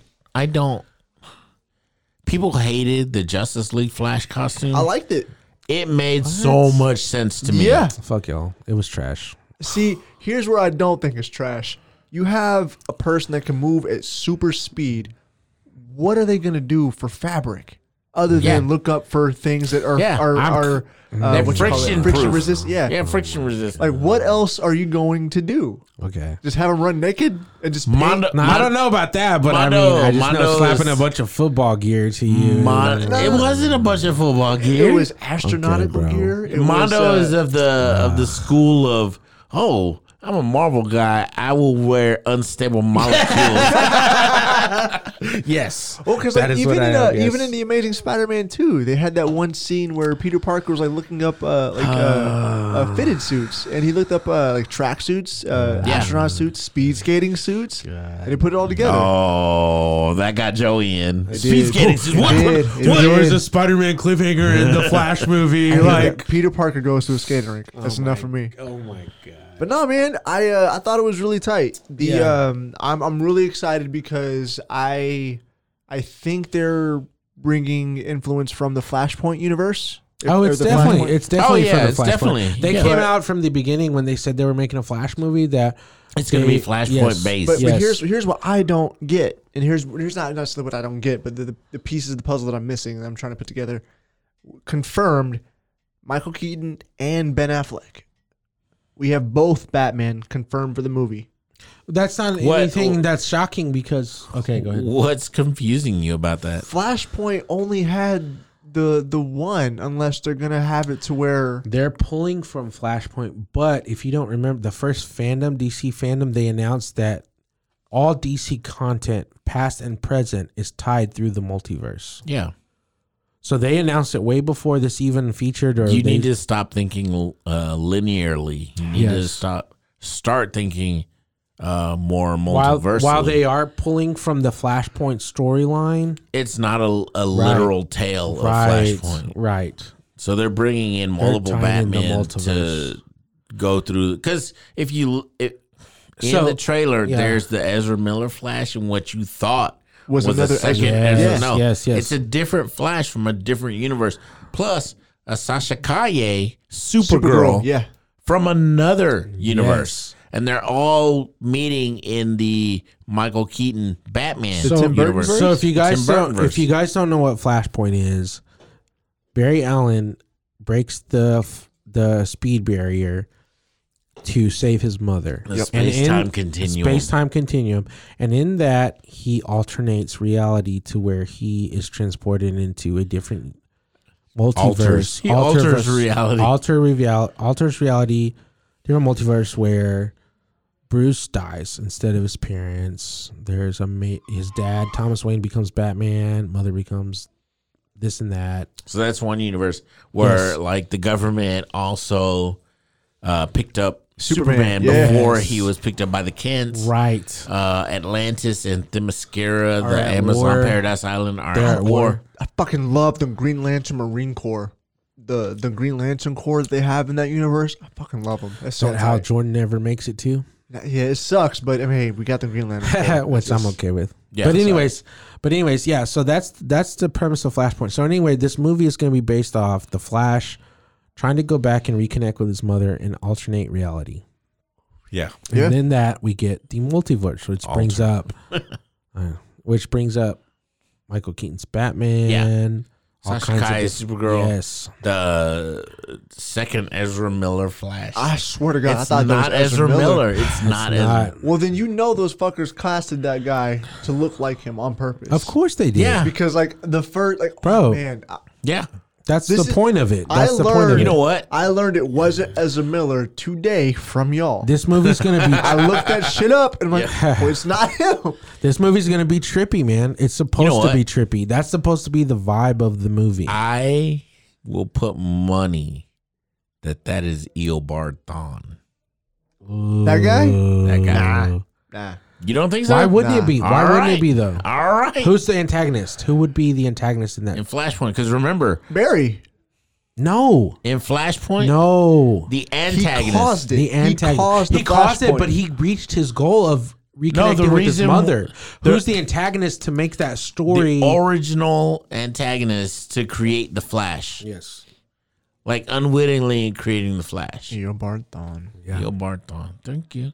Yeah. So thank you, Joseph. I don't know. I don't think they'd have him. I don't. You really don't think that Eobard Thawne would disguise himself as a Flash and work with the Flash to go through Flashpoint to try to subvert everything? Let's handle this. Let's handle this like we handle all the fandom weeps. Who do you think the antagonist is? If you can't provide what we're saying, Darkseid.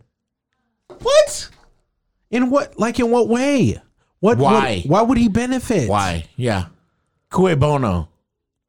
I'm going Latin. I'm hitting you with some Justice League Latin. Cui bono. Cui bono. Who benefits? I think that Darkseid is going to be the main antagonist, and I think that he's going to be a multiversal threat that sends Supergirl and the other Flash out to search for other heroes to help out. You're thinking too large now. That's not. Am I? No. I think you are. I think that bringing in the Reverse Flash would be too close to the Flash TV show that's coming out right now with the actual... You think that's ever stopped Warner Brothers from doing anything? Yes, the Flash, they did lightsabers, bro. That was their finale. I almost forgot about that. That was their pinnacle point of their season finale was lightsabers. Remember. It wasn't a character. It wasn't a... So you think even before that... Yes. during Final Crisis on their Flash TV show crossover, they had Ezra Miller Flash show. Yeah, they did. Yeah. So fuck. Yep.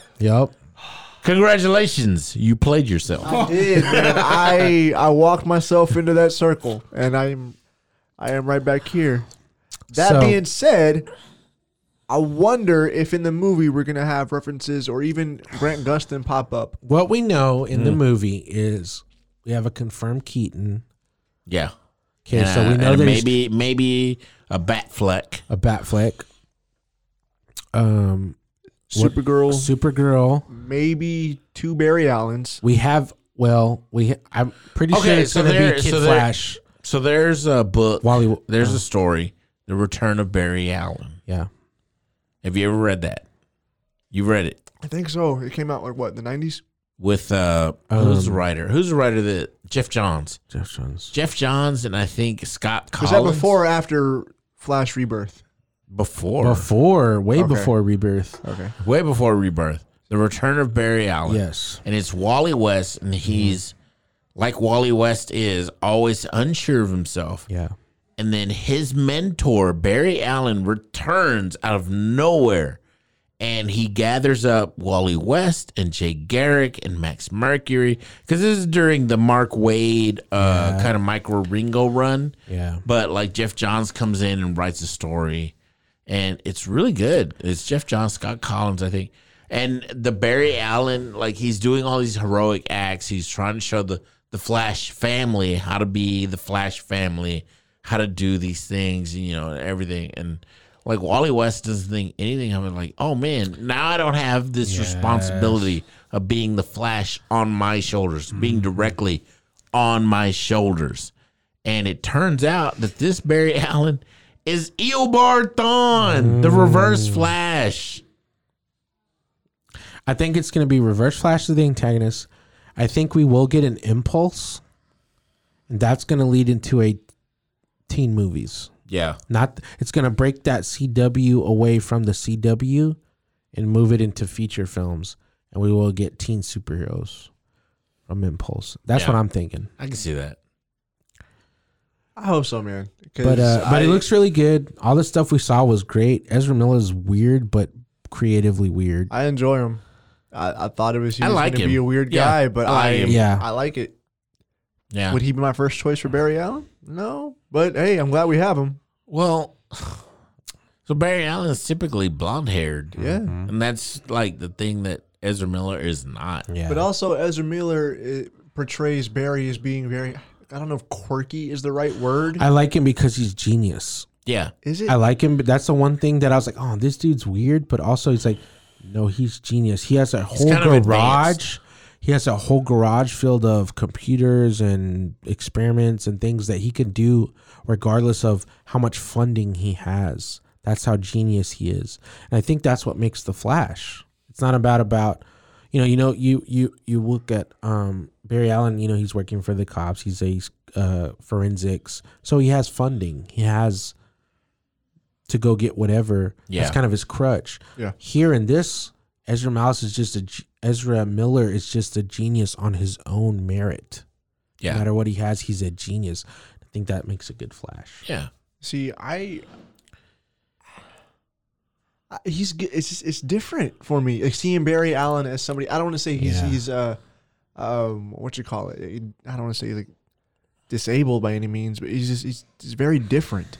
Like interacting to people. He's like very awkward, very most savants are, distant. or most genius people are. Anybody who's genius But or savant. has Barry Allen ever been?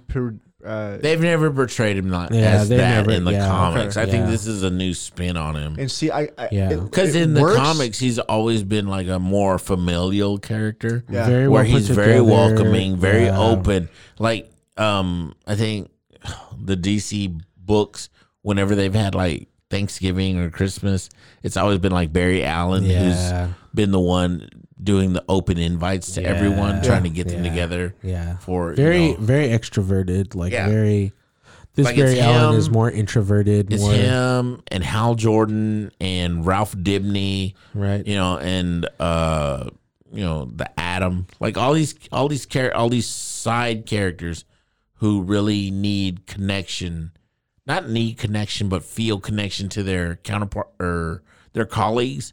Whereas like Batman, Superman, Wonder Woman are all kind of stand out. Even Hawkman is kind of standoffish. Yes. You know, and the Flash is the one to go out. Like, even if you watch the animated movies, the new Justice League animated movies, the Flash is really kind of out there. Like, you know, he's really excited to be around all these other heroes. You know, he really relishes in that. Like Wonder Woman, Superman, Shazam, Batman, Green Lantern. You know, he really like embellishes the moment that he's able to be around them. Yeah. I dig it. It's good. It's really good. It'll be fun. Yeah, it'll be fun. It should be fun. It makes me wonder if they're ever actually going to incorporate Hal Jordan and the Green Lanterns in there somehow, because that's supposed to be an HBO Max series. Exactly, yeah. and we didn't get anything about that from DC Fandome, and I'm really surprised. And I kind of like I kind of feel maybe they might be changing directions with what they're wanting to do. I don't know. That's well, I think it's more of it's such a grand idea and scope that they can't announce anything right now, that they're still just trying to build that whole core out. Yeah, because like so to me, if you're gonna do it right, like Green Lantern is like Star Wars scale, dude. Like for a TV show, that's crazy. Yeah, like you put a movie out and you expect, we can wait like 5 to 6 years for like another movie to come out. But like you think about TV shows, like people are expecting that like almost every year or right. Yeah. So, it's getting crazy, man. But last thing before we get into the main big thing is the Shazam movie, which is titled something Fury, right? Fury of the Gods. Fury of the Gods. And it's fun. It looks great. They redesigned the Shazam outfits. I think it's going to touch more into the mythological aspect of Shazam. We're drunk. We are super hammered. But they really just kind of showed behind the scenes. They didn't show any. Yeah, they didn't show a proper trailer. They just showed like some behind the scenes stuff. Some of the actors on set going through the motions. They really did. Yeah, they really didn't talk about like storyline or anything. The only major highlights is that Helen Mirren, and I had her name earlier. Lucy Liu played two of the antagonists in this movie. That's the only really thing we got about it. So, but it looks I love the first Shazam one. It was great. It was good for from the comics to big screen to modernized. That's what I don't get. Yeah. Like, you guys hate on Aquaman, but it's in the same vein of the Shazam movie. It's just fun. Like, Shazam was just fun. For me personally, I can agree with that. I can admit that I'm a little harsh on Aquaman, but I think it's because Aquaman's a little bit more close to me than Shazam. So it's a personal thing. Yeah. To me, Aquaman, and this is going to sound very harsh. I'm not meaning to sound harsh. Aquaman felt invaded by Jason Momoa. If that makes any fucking sense. It kind of makes sense. I feel like they diluted Aquaman to make room for Jason Momoa. And I feel like he's not the first one. No, I agree with you. And he's not going to be the last one. I agree with you. And sometimes it works out. Like Robert Downey Jr. put a lot of Robert Downey Jr. into Tony Stark. I think this is projecting a lot from Joey's perception of magical Mexicans. and oh my God. We'll get in that to another maybe next episode. That's the Atlantis news for Marvel that we gotta spoil next time. We're on DC Fandome. When Danny gets back from Puerto Rico, we'll talk about it. Yeah. Yes. But yeah, so I feel that though. I do feel that Jason Momoa, they did cater to him more. And honestly, I feel like that's what's gonna happen with The Rock and Black Adam. That might be true. I feel like we're not gonna get a lot of Black Adam, and we're gonna get more of The Rock. Now let's talk about what we've all been wanting to talk about. We've all been biting our nails. We've all been scratching at our legs. The Batman. Yes. I cannot wait. Dude, I have never been more excited about a Batman film in a long time. This feels like this generation's of The Batman Begins. I think it does, yeah. But I mentioned to y'all at the bar, this is the first time, this is the first Batman that we're getting as a standalone Batman movie that can exist with other characters. Yes. It's the first one. No, as much as I don't like to admit it, Nolan's trilogy could have gone a lot farther. Could have, yeah, absolutely. As much as it could have gone. We could have got the Riddler. We could have got Penguin. We could have got all those characters. Absolutely. Definitely. And Nolan's trilogy directly filled in or fed into the Man of Steel. Yeah. Yes. So in that, like Christian Bale and Henry Cavill were supposed to be in the same universe. Wow. But instead we got Henry Cavill and Ben Affleck. But they were supposed to be in the same universe. They were supposed to exist because his influenced the other. So I don't think that.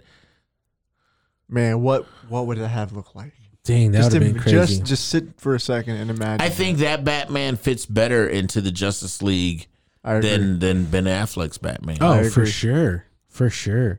Ben Affleck's Batman is definitely a timeless tale of like what's Batman been through. He's been through a shit ton of stuff. He's seasoned. He knows what's up. Christopher Nolan's Batman is definitely like a young Batman who's at the beginning of his career with all the resources, with a fledgling Justice League. Yes. Mm-hmm. Because that's what Batman is supposed to be. That's true. He's supposed to be on the same level. True. Like learning at the same time with Superman, Wonder Woman, Green Lantern. Like he's supposed to learn his limits plus what he can do. You know, at the very same time. Because if he's older, it doesn't make a lot of sense for him to interact with these characters because he's on his way out. Yeah. You know, there's not going to be a Batman. The next character to take on the mantle would have been Dick Grayson, and it would have been Nightwing. It wouldn't be Batman. It wouldn't be a proper Justice League. Right. You know? Now, so let's go back to the Batman. But the Batman. This Robert Pattinson completely hit me with the left hook. Like, I was not expecting to enjoy him as that. Yes, he's a good actor. No, I'm not saying that he's not. When he first was announced for Batman, I literally had that same brainwashed thought of... I have a few concerns. But continue on. I had that same thought of, it's sparkly Batman. Like it's, I did. I really honestly did because all I knew him from was Twilight. Yeah. I mean, that's what he was plastered everywhere. So that's all I had him as. But I started looking at his indie films and he's a good actor. Now, do I think he's the best Bruce Wayne? Probably not. Do I think he's a good Bruce Wayne to introduce into this story of this is Batman just starting out. This is him trying to find his roots. What kind of hero does he want to be? What kind of Batman does he want to be? I think it could work.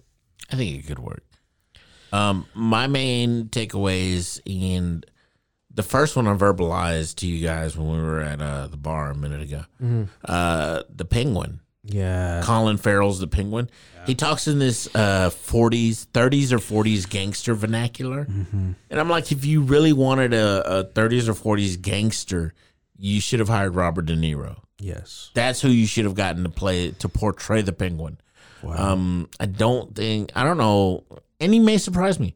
Colin Farrell may be able to pull this out, but I think De Niro, regardless if he's 70, 80 years old, in prosthetics, he could have definitely nailed this Penguin role. Because we talked about the Penguin in depth, too, in our little drinking session of the Penguin's always been displayed as cartoonish, as a character that he wasn't written as. Yeah. He was written as a business tycoon, a person with money who could get whatever he wants. Yeah. But in every depiction of the Penguin, he's always a comical. I either know kung fu. Yeah. I either have like all these gadgets, these guns, the different umbrellas, right? The different umbrellas, like, and some of those have been good depictions of him, but also it's like if we break him down, he's a person with money who might have the capability like Danny said earlier, can beat somebody up, but doesn't have to. Yeah. Because he can Right. pay somebody. Yeah. He's a mob boss. Right. He's a mob boss. And Right. name one mob boss that hasn't gotten their hands dirty Exactly. at one point or another. Exactly. So I think this depiction of him will be a little bit of a different taste of the Penguin than what we normally have. So I hope so, because the only kind of well, not the only, because we have two, but the first one with what was his name? Danny DeVito. Danny DeVito. It was portrayed kind of sad. Like you felt really sorry for him, but at the same time, it was very comedic. At the same, Yeah. you know. But I with think Robin- also too with Tim Burton, that was a lot of Tim Burton poured out. Yeah. too. Yeah. That was a lot of his weird, And- like you'll love him because he's weird, not because he's the Penguin. Right. Like And with Robin Lord Taylor, we get like the sad child that was left and kind of grew up in the streets of Gotham. But it's not. He doesn't feel as he hasn't been through the shit. intimidating. I get. Yeah, He hasn't been through the shit because he's privileged, bro. Right. Like he y'all- doesn't have to. He doesn't have to murk a guy or beat the crap out of a guy because people are already scared of him. Yeah, you Like, guys said something like, if he needs the job done and no one else is gonna do it, he's just gonna go ahead and roll his sleeves up and get Right. his little fucking flippers and do it himself. The second issue I had with it is when in the trailer when Robert Pattinson confronts the Riddler, who's in holding. You know, he's behind a glass or whatever, and the Riddler is like, "I've been waiting for you," and Robert Pattinson's the Batman, like kind of It punches the glass. punches the glass. Is like, "What have you done?" I'm like, "No, that's That doesn't not. feel like that Batman. doesn't feel like Batman." Like to me, that whole scene should have been, "I've been waiting for you," and then the lights flicker out, and then they come back on immediately. And instead of on the opposite side of the glass, He's in the glass. you see him inside That the was glass. fucking terrifying. And then he grabs the Riddler like in a chokehold. Yes, and dude. then he screams, "What have you done?" Yes, dude. You That know, would've like been I scary. feel like that's Yes. very uncharacteristic for Batman. Like That's he's true. Yeah, especially in a year one sense. I feel like they showed that to show his Now- youth, though. Like to show. but I feel like in a year one sense, it should have been more of what can I get away with? Yeah. You know? well, are they kind of getting to that with like the whole branding? Oh no. That's That's Batfleck. Holy it's fuck. Batfleck. Holy fuck. I'm confusing them. Yeah. Now, Mike made a good. Mike Yeah, made a you're good cut point. off. Mike made a good point earlier when we were just sitting here chatting before you guys came in, and he was saying how all the scenes are very dark and broody and Yeah. Batman-y, which is great, right? But he also said that a lot of the Catwoman scenes, and I didn't realize this till he said it, are very lit up and very. There's no rain. And that could be for them to push the romanticism. I think that is exactly what it is because what's the current series, Batman and Catwoman? yeah. Where they do end up married because it flashes back and forth between present day and the future where they did marry. Catwoman is his wife and she survives him once he passes away. Like she's the light in his life. So that's going to be his connection to reality as far as like I can still have a normal life kind of. but- Kind of. yeah. Like I can have a normal life and I can still be a vigilante because I have someone with me Gotcha. who's also capable of having a somewhat normal life and vigilantism ingrained in their DNA.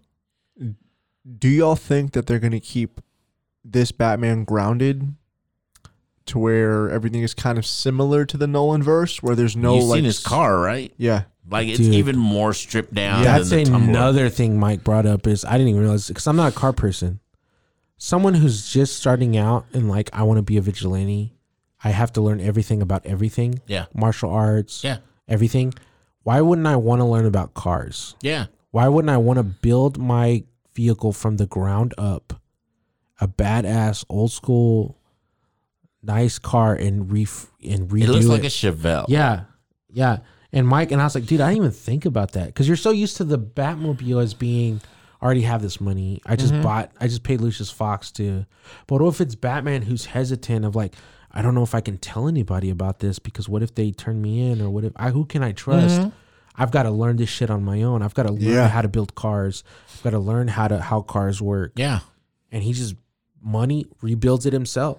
and it's awesome. Like I'm excited. Yeah. I really can't wait because I feel like I am excited as well. I feel like they're taking advantage of what the state of movies are now to where we can pretty much have like free range. Like, technically, the what you call it, the Tim Burton films could have had Superman. They could have had Wonder Woman. They could have Nicolas Cage. They could have had Nicolas Cage as Superman. They could have had Nicolas Cage as Superman. Oof. But they didn't. Yeah. And I feel like this one, they're fully aware of what people are expecting, what people are wanting. I was very against at first when they were like, "We're going to make everything in the multiverse." I was like, "Man, this is a cop out." You guys know y'all are doing shitty, like, and it could have been the fact that they, like, we're doing shitty. We got. Yeah, I think it's just they know they're disorganized. But now it's like, now I look at it as like, I'm still gonna get what I want. Yeah, this is an excuse for me to get what I want. So, I have I guess if it's something that I want, but I look at the Marvel plan of everything the way, like, you're gonna get what you want eventually, but we're building an entire universe. Whereas DC is like, hey, do you want this? Well, we're coming out with it next month. Hey, do you want this? What about this? What about this? And they're coming out with it next year, this month, next week, 2 weeks from now. They're like shotgunning all over the place, trying to appease the fans, whereas Marvel's like, look, this is how we're gonna tell the stories. If you don't like it, fine. You're gonna like it. But if you think you don't like it, fine. Keep moving. And we're just going to continue to build towards our big, big, big stories. Like, I wish the DC got the treatment that Marvel did. Can you, just for a second, can you imagine the Marvel universe, the cinematic universe, as jumbled up as DC? Just take for a second, imagine that we have two different versions of Captain America. We have two different film series for Iron Man. DC could have been at this point, just like how Marvel is putting the Eternals out now. DC could be doing a New Gods movie. DC right now, if we look back, if we go back, when did Man of Steel come out? 2013. 2013. If we look back 10 years, DC right now would be on the very first part of the Apocalypse War. Fuck, dude. In my head, they'd be on the very first part of the Apocalypse War. Think of all the characters. 2023 would be the ending of the Apocalypse War, where I might be going. And so like, and I've had this discussion with my wife, with Christina. We've watched Infinity War and Endgame multiple times. Yeah. There's no way that is a true part one, part two. 5-year gap. Think about it. No one thinks about the 5-year gap.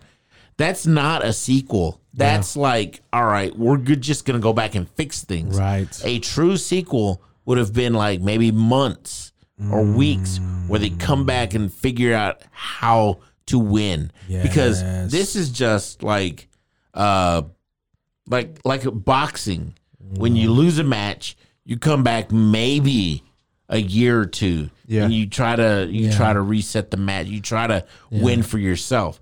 This isn't a true sequel where it's a continuation. Yeah. It's literally like Danny said, like, we're trying to fix things. Like, okay, how can we salvage this? Yeah, like, exactly. How can we fucked up?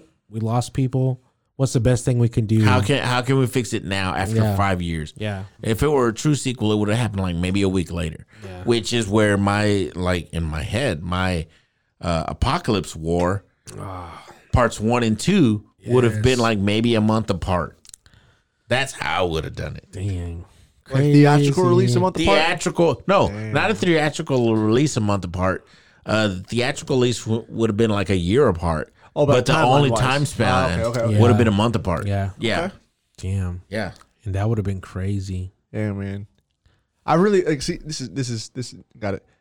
This is kind of like pushing forward, but I really hope that whenever we get into the writers' room one day of our film, when we ever get to that chance, I really hope we're in the writer's room. I hope so. Yeah. I think really we will do be. too. I think we will. I at least hope Danny is in the writer's room. I know that's right. I know that's like, right. Even if I feel like, even Armando have ideas, I feel like we might get shut down. But Danny, I feel like you just be loud. And It's like that meme. It's like that meme, bro. We just come like thinking we have fire ideas, and Danny's just like, nope. For real. Let's cut the head off of that right now. But no, man. So DC Fandome released a lot of cool stuff. Man. Yeah. We have, So the and it's Flash. still all live right now on their website, so you can go back. Yeah, you can go back and rewatch all that stuff. .com. Yeah. You can just check it. And even if it's not on their website, I think you can find a lot of it through YouTube. Oh yeah. Yeah. Oh yeah. So hit us, guys. We're really getting to the point where we want to have guests on. Yep. This is serious. Oh yeah, definitely. So hit us up.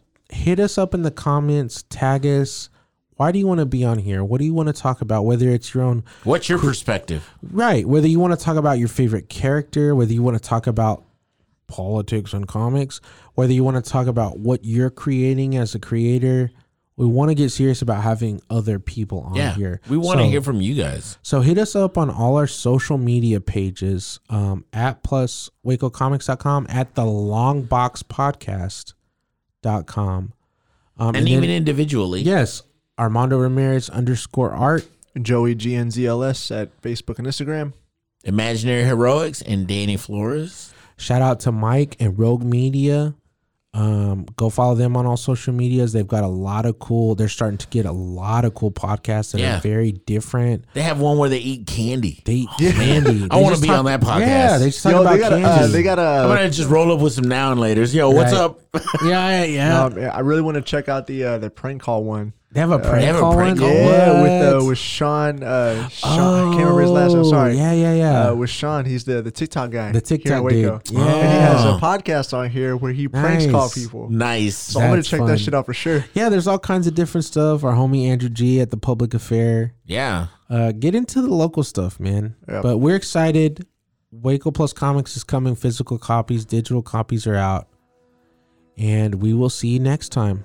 Peace. See y'all later. Peace.